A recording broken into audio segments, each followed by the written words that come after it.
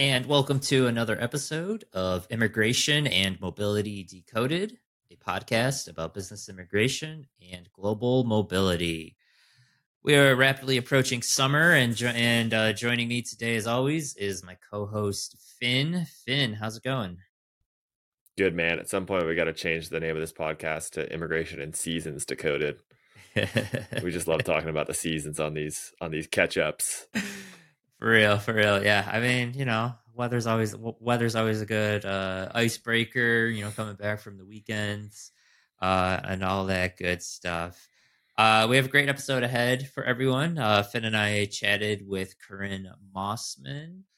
She is the VP of Business Development and Client Services at John L. Scott Real Estate, and she is also the president at the Puget Sound Relocation Council.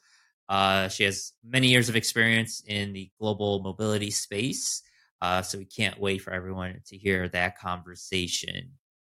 But before we get there, Finn, as always, just want to provide a quick update, news updates to our listeners regarding U.S. immigration, anything else that has caught our eyes. So before we were chatting, you mentioned that Stuart Anderson from the National Foundation of American NFAP, he put out a new article this morning. We're recording this on May 22nd. What's a brief synopsis of that article that Stuart wrote?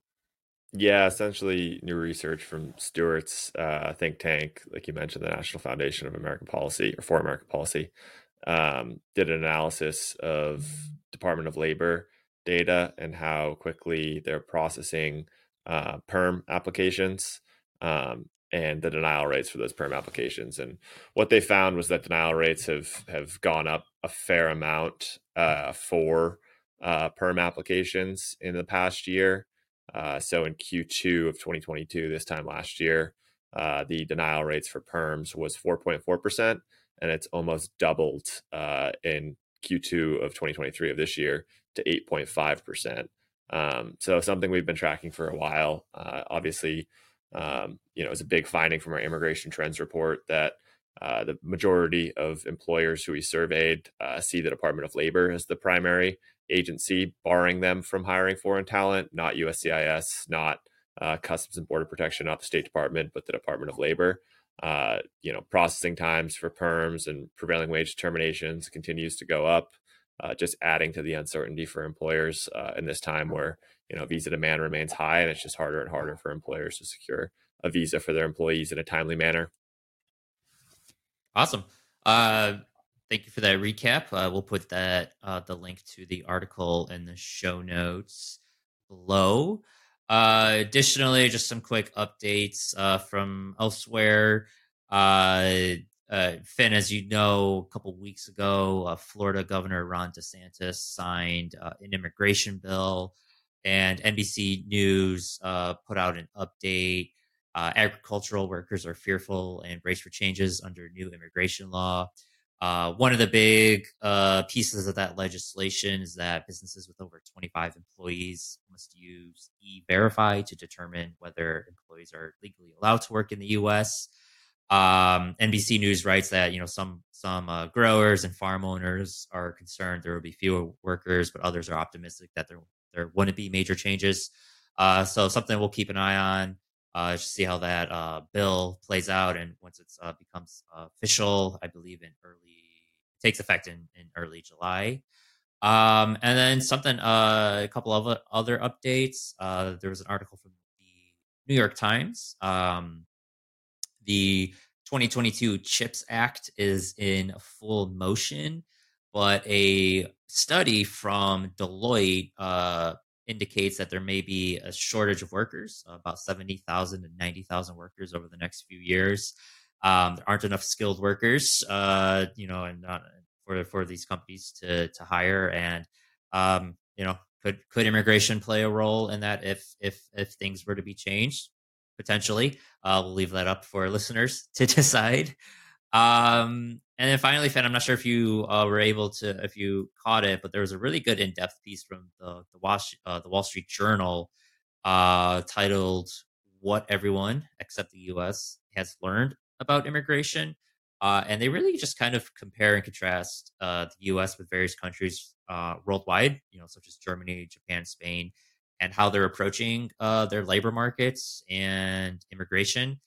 It seems these other countries have recognized that, due to demographics and other factors, that they need to take action on immigration. But as Finn, as you know, immigration is not one of those. Or sorry, the U.S. is not one of those countries when it comes to taking action on immigration. Yeah, unfortunately, like many problems of the last 15, 20 years, you need a functioning legislative body to actually make the changes necessary Yeah, to yeah, an immigration system. And that's something that we don't have. exactly, exactly. Well, I mean, obviously, immigration news is always happening. But definitely a little bit on the quieter side in the last week or so. But any new updates, we'll definitely be sure to share. So Finn, before we hop into the conversation with Corinne, another just quick programming note. Uh, we are recording this May 22nd, and a week from now is Memorial Day here in the US. So there will not be a new episode released the week of May 29th. We'll be back with a new episode on June 6th. And with that, our conversation with Corinne Mossman. And now it's a pleasure to welcome Corinne Mossman to the podcast today. Corinne is the Vice President of Business Development and Client Services at John L. Scott Real Estate, a trustee on the board for the Foundation of Workforce Mobility, and the President of the Puget Sound Relocation Council. Corinne, you have quite the portfolio under your belt, and we're so glad you're here today to talk about your work and your background. So welcome. Thank you for having me. All of that stuff sounds fancy. It just keeps me a little busy. Well, Corinne, we always like to just start off by, we gave a short introduction to you, to our audience here, but we'd like to give you the chance and give you the floor to tell us a little bit about your background and how you got into the relocation and mobility space. Sure, I would love to. So I think that if you asked anybody that's in mobility, they don't really have a linear path there. Everybody's kind of, gotten into it by chance or by accident. So I actually went to school for finance and international business. After I changed my major, I was like on a whole different track before that. I was looking at pre-med and physical therapy and all these things, which didn't happen. So went to school for finance and international business, and one of my electives was for real estate. And if I completed it, they were going to give me a real estate license. So I'm like, great, I'm going to do that. That sounds nice to have. And so I did that, and I ended up working in real estate. And somebody asked me if I ever had an interest in working in relocation, and I had no idea what that was. I'm like, sure, sounds interesting, fun, I guess. So I started working in relocation and have not left. Just like many people, once you're in corporate relocation and mobility, you don't leave. What would you say, I mean, thus far in your career, is one of your favorite aspects about your career or your current job, or one of your many jobs, I should say? Many jobs. I would just say that I feel like my day is different every single day. So it keeps my mind busy, and there's always room for growth. I would say also, just by the nature of our industry, there's always changing legislation, for example, or, technology that's influencing our industry. So even if you feel like you have a handle on everything, that there's chances are something's going to grow or expand, or there's something new to learn. So I really enjoy that aspect of it. I also think that by the nature of what we do, everything is very geared towards service and making sure that people are getting to their destination in a safe and happy way, if we can do that. And so I think it's really rewarding to be able to help families through major transitions in their lives. How does one in the mobility industry keep up to date with all of the goings on and all the happenings and all the changing trends and news? What are you consuming on a regular basis to keep up with your work? Oh gosh, I would say I consume a lot of things. First of all, we have our industry professional associations. Those are a great way to stay connected. So we have Worldwide ERC, which is a membership association.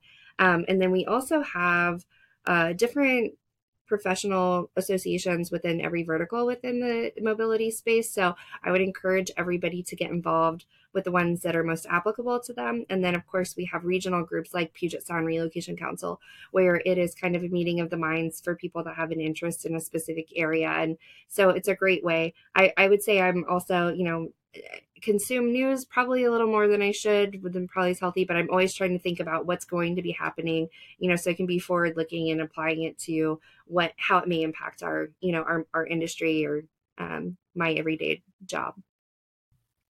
All right. And when you're not doing all of that, what are you doing for fun in your free time? We always like to ask our guests what they get up to when they're not working or, in their career. I'm pretty open. I always like trying new things. So I am a natural explorer of things. So anything I can do that is something maybe I haven't done before. My husband and I like to do road trips. I love history. I love looking at the different, I don't know if they have these everywhere, but in our area, they have brown signs that are like an indication of a historical marker of some sort. I'm always like, pull over, got to read that. I like going wine tasting, spending time with my family, reading, going to museums, just really give me all of the information. I'm with you on the history front. I'm a frequenter of any historical society where I live in the East Coast of the United States. So, Eric, I'll pass it off to you. I know you have a couple of questions for Corinne. Yeah, before we hop into that, I just know Finn is a major history buff. I know we've talked many a times about Finn, what he's reading and various maps he has in his background. Corinne, I think we're super excited to have you on the show because a lot of our conversation is going to focus on an aspect of relocation and global mobility that maybe is not always top of mind, but should be top of mind, and it's what you specialize in, which is relocation. My first question for you, Corinne, is where in the mobility process is it important to think about relocation and living situations? I would say that should probably be one of the first considerations that you start thinking about. I know that immigration obviously is the big key factor there. And I have been working with a group actually in different verticals within our industry to kind of talk about this, because a lot of the documents and things you're going through to prepare for immigration, you also kind of need if you're looking to buy a home, for example. And so we're kind of trying to think through a process or a way of getting in touch with transferring employees or assignees prior to them leaving their home country. Because sometimes, depending on where they're coming from, the documents that they may need to have, they either need to collect in person, and it could be difficult if they're trying to focus on that once they've already left, trying to find a power of attorney to go get these things for them. So if there's any way that we can prepare them ahead of time, I think that would be great. I think also the financial literacy part of it is probably really critical because the U.S. system for financing and credit and all of that is typically really foreign for people that are coming from another location. And even though they may be in a really great position where they moved from, if they are not deemed credit worthy by U.S. standards, sometimes it's a little bit challenging for them to find a place to live. So there are a lot of great tools out there. I'm going to give a little shout out to my friends at First Tech. They do a really great job on expat finance and helping foreign nationals get prepared. So I think that not having that is kind of like an afterthought once people arrive somewhere to start doing that. I think it would really be helpful and beneficial to them to start thinking about it really upfront. For sure. And yes, definitely a shout out to the First Tech. We're actually going to be speaking with Brian in the near future. So we're very, very much looking forward to that component. I think it's going to be a very good follow up to this episode. So, Corinne, what if foreign nationals want to purchase a home in the United States? Can you talk about how to help individuals and their families navigate the real estate market? I think quick add on to that question. I recently bought a house, and for me it was just a whirlwind. So I can only imagine what it's like for individuals and their families if they're coming from a different country. Yes, definitely. You're right. It's a whirlwind for everybody. There are so many different pieces to think about. And I think probably the first thing would be to focus on the education part of it. I think that would probably fall into the duty of care category for corporations, for RMCs, for everybody. But I think it's especially important because it is such a big decision and such a big process. And so within the real estate part of global mobility, typically brokerages will have a trained relocation team of brokers to help transferring employees. And I think it's really critical to, educate the transferring employees or assignees on why it's so important to work with somebody that's trained in relocation. Not only do they understand the timelines and all of the other competing factors that are happening, that you got to coordinate your household goods, or you have only a certain amount of time in temporary housing. They understand all of those challenges, but then they also understand the nuances of relocation programs and policy. And then, of course, when we look at folks that are relocating internationally, there's that added layer of understanding the whole system of real estate, how to get qualified, all of that. So I think it's really important to work with somebody that's trained, because there are real estate brokers out there that are slightly different model or something like that, might have different training, maybe not full time. It might be a side gig for them or something like that. So it's really important to work with somebody that's a full service trained, and goes through the ongoing training that our relocation certified brokers do. Got it. Do you find that there is a particular breakdown amongst foreign nationals when it comes to those who, when they're coming over here, they want to buy real estate versus those who, you mentioned temporary housing, those who just want to live in that apartment for as long as needed? Well, I think everybody's needs are going to be different. And I think that probably one of the big drivers for families would be school district and making sure that they have enough space to accommodate their family. I think it's more prevalent for families to be relocating that are not, the traditional structure with like a mom and a dad and two kids. Sometimes they're bringing along another family member.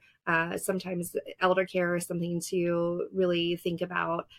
So I think that anything we can do to help them with that challenge, because it's something that they're going to be making a lot of their decisions based on. Your home is where your heart is. It's where you that's your safe space. That's where you're going to be. So I think it's anything we can do to help them prepare and land in a place that they feel comfortable is probably the best thing. I would say the preparation ahead of time is really important, because back to that international credit. For example, there are some countries where culturally credit is frowned upon. It's seen as living outside of your means if you have any kind of debt.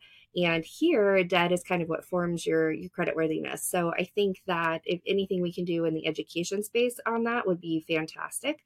I know our destination service provider friends do a lot of that, but sometimes they don't get in contact with the transferring employee until the move has already been initiated and they may already be here.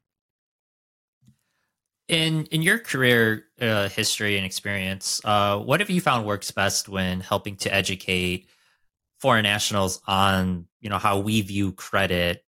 With your example, what you just mentioned, like how we view credit versus how they might view credit back in their home countries. Well, I think that again, having service partners that are trained on relocation, most of our relocation management companies do have preferred lenders, and they have preferred real estate brokers that are trained in relocation. So they understand that challenge might be intrinsic just because of not having the familiarity, and they have to take that extra step of the education on the system and making sure that they know kind of the next steps, who all the players are, maybe help them out with some, definitions, act as a glossary sometimes. And we've worked really hard to kind of put some materials together and have our team really prepared to give that extra attention to that. For sure. It's great. So I guess zooming out a little bit, and just want to ask you a couple questions on maybe like the financial literacy component of it, financial education. Can you talk a little bit more about the importance of offering banking and financial services to those individuals and their families when they're coming over here to the States? And similarly, when should those discussions be occurring? So again, I'm a big proponent of helping people understand this as soon as possible, perhaps before they're leaving their home country, so they can, you know, get familiar with it, prepare in the way that they need to. And I think that once you do have Brian on here, he'll be a great resource to kind of give some of those nuanced tips on how to be prepared, because they do a great job of not just lending for purchasing a home, but like the whole expat finance suite of products to make sure that somebody can land comfortably and buy a car or get a credit card or whatever it may be, because those are typically necessary for a lot of the big things here in the United States. Got it. Final question for me, and then I'll turn it over. Oh, actually, I have two final questions before I turn it over to Finn. Zooming all the way out. How would you describe the current state of the relocation industry, and where do you see things headed in the next 5, 10, 15 years? That's a big question. I think that let's start with real estate. I know that there are a lot of changes happening right now in our industry. And we actually just covered this at our Puget Sound Relocation Council spring meeting, because there are some pretty big changes happening within the real estate segment of the industry that has greater impacts for whole industry as a whole. And I think we're coming to a place where it's more common to maybe collaborate with your competitors or work across verticals to come up with solutions that prop our industry up. And I really appreciate where that is going, because it's kind of like for the greater good, right? Kind of like the example, I think Volvo was the one that developed the technology for the cross shoulder seat belts, because it used to just be lap belts. And while they could have, capitalized on that because it was such a great innovation, they didn't do that. They shared it with the industry because it moved forward. So I would just encourage everybody, as you're working in your space, to think about moving the industry forward. And that way we have a little bit of say in how it moves forward, and it doesn't just develop without us having some skin in the game and, being able to influence that. Got it. And one of those changes you just mentioned, I think it was earlier this week. There was an update in the state of Washington. Can you provide an update on real estate agency reform that just happened? Sure, I would love to. So I'll give you just a really high level overview, because there are some legal updates. So I would encourage everybody who wants some more information to kind of check with their legal counsel, maybe look at some of the bills that are posted online through the bill tracker through the state. But essentially, there's a lot of changes going on right now. A few years ago in Washington state, our multiple listing service, who kind of hosts all of the listings for homes for sale, I think it accounts for about 80% of the listings in our state, made some changes to broker compensation to kind of promote transparency within the industry and give people a little more freedom of choice in how what services they want, how they want to compensate for them, and who they want to work with. And we've kind of been, navigating that and thinking through all the different ways that impacts our industry. And kind of in parallel, our state legislature put forth some legislation, proposed legislation on real estate agency reform as a whole. And that actually passed the House and the Senate in April. And I believe the governor just signed it a couple days ago. So we are, all thinking together as to what that means for our industry, for our practices. And one of the interesting things is that, that's the real estate industry as a whole. And I know that most likely the folks that were involved in those conversations were not specialized in relocation. So we have to kind of respond to what those changes were, what are our best practices going forward. And so our group here in my area, that is a group of competitors, is collaborating and making sure that our mutual clients and our mutual stakeholders understand that these changes are coming, working together on education and kind of thinking through any unintended consequences or results of this that we really need to focus on to make sure that everybody else within our industry is prepared for that. And so I can send the information out if there's anybody that would like to read on it. It's a great lengthy read. You know how we have lined through bills and all of that with amendments. But I would say that it is in Washington state right now. However, I would say that change is potentially imminent. There are some federal cases out there right now that are around broker compensation and real estate agency reform as well. So it's very possible that we may see that on a larger scale. And I know that just anecdotally talking to some contacts within the real estate relocation space in different states, that there are some that are kind of following suit with what Washington is doing.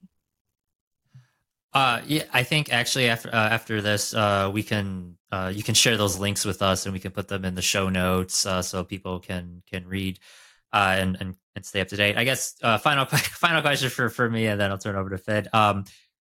Earlier, you mentioned you're a big consumer of news. I am as well. But when it comes to this type of news, real estate broker compensation, what resources do you usually go? What are your go-to resources? That's a great question. I follow National Association of Realtors. I also follow, I try to pay attention to a lot of different news sources that pick up, the wire, because I want to see how everybody's presenting it as just a habit to make sure that I'm not, biased based on one news source. So I would say the National Association of Realtors. I actually have been following the bill trackers through the state legislature because they put out updates. And so I would just say find a professional organization that resonates with what you're looking for and try to sign up for their newsletters. We've also had some really cool updates happen kind of in the same legislation session around removing restrictive covenants and historic deeds, which I believe there used to be some racist language in deeds for homes and different documents. And so they are working on a project for that, as well as assisting some home ownership goals for folks that may not have been accessible in the past. I think in our state, I'm not sure if it passed yet or if it's been signed. It did pass. About a piece of legislation that for every document that's recorded through the assessor's office, and $100 fee will be added onto that, and it will go into a fund to assist homeowners that were, part of related to or part of a group that was historically excluded from purchasing homes. So I think it's really great that they're coming up with ways to support home ownership and kind of equalizing the opportunities. I heard historic deeds. Corinne, if you ever want to marry your personal love of history and your professional work together, come out to New England, because there are some crazy land deeds out here that people pull out of the woodwork to claim, that they own, a John Dutton Yellowstone amount of land in the States here. And the laws are really, really screwy in New England when you have deeds from the 1600s that are signed by, King Charles II.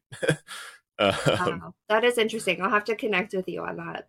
Yeah, it's a fun time. I want to pivot a little bit to your work with the Puget Sound Relocation Council and maybe ask you to explain it to our audience from a bird's eye view. So first off, what is a relocation council? What do they do? And then maybe tell us a little bit about exactly what the Puget Sound Relocation Council is doing. Sure. So I can speak about Puget Sound Relocation Council because I've been a member for some time here, and I personally love the group. I think it's a great way to connect with other people in the industry. So basically, it is made up of HR or mobility professionals that function within a corporation, and then a ton of different types of service providers that facilitate corporate relocation or mobility. So we have household goods movers, destination service providers, immigration providers, real estate. Trying to think here, cultural and language trainers, school choice, just a ton of different partners that are really passionate about assisting families and transferring employees. And basically, we get together and we have a component of education where we plan out educational topics and share that with our members. We like to do a lot of interactive workshops as well. Typically, we offer continuing education credits for those that hold like a CRP or GMS designation. And we also try to have fun and usually allow a lot of time for networking and connecting. We also have a non-solicitation policy to kind of make it a safe space for those corporate members that like to join us. So of course, if they're interested in the services, they can ask, but we kind of have some guardrails around how things can proceed and kind of like the rules of the road for when people get together. The other thing that's really important to us and most of the other regional groups out there are supporting charitable organizations in their communities. So we support an organization called iUrban Teen, which is a nonprofit that basically exposes underrepresented students to the STEM plus arts fields. So they do like workshops, they have all kinds of cool, curriculum, STEM tours with different companies, and try to ignite the spark of excitement in the students and expose them to different career paths. And so one of the things we've been working on with them is to help educate the students on what global mobility is. That way, when they've gotten all these wonderful skills through iUrban Teen, they know how to advocate for themselves when they're in the talent market, so that they can say, hey, I know what mobility is, and I'd love to, maybe negotiate that into my job offer. And also so that they see that the possibility is there when they are actually looking for jobs, that if they may not have the means themselves, they can still consider an employment opportunity that might be outside the area, and understand what relocation assistance looks like. That's awesome. Yeah, that immediately reminds me of Envoy had this infographic that was circulating around LinkedIn a few weeks ago of an iceberg. And it was showing, immigration at the top of the iceberg above the surface, and then all other aspects of relocation and global mobility, that were below the surface, and the 90% of the rest of the iceberg. And it sounds like, at the council, you guys are hitting on all that with your meetings and collaborations. I wanted to ask specifically, because DEI has been a really important topic for the last several years, and I understand that you just started a DEI committee. Could you tell us a little bit about that? Sure. So Puget Sound Relocation Council started a DEI committee. I believe it was in 2019, maybe. It's been, the last couple of years are really hard to gauge time-wise. I don't know why. So basically what we do is we meet and we kind of figure out what we want to support as far as an organization, but we also share ideas with each other and just have really honest, authentic conversations.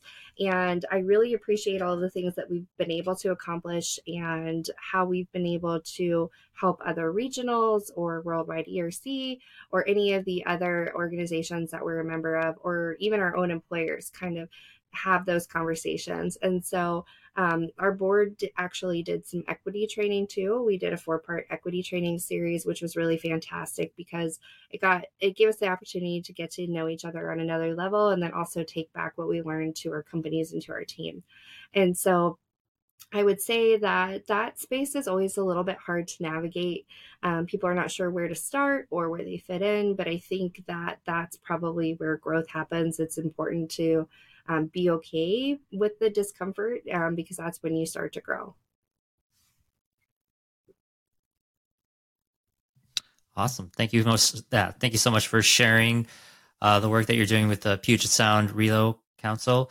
Corinne, as we look to wrap up the conversation, just want to ask you for your personal advice or words of wisdom for what are your words of wisdom for the mobility professionals, no matter where they are in their career stage, whether they're first entering the space or they're veterans, 5, 10, 15 years, etc. What have you learned over the years that helps you along your journey? So I tend to try to find somebody that's really good at something that I'm interested in to learn from them. I follow the thing, like the content that they produce or put out there.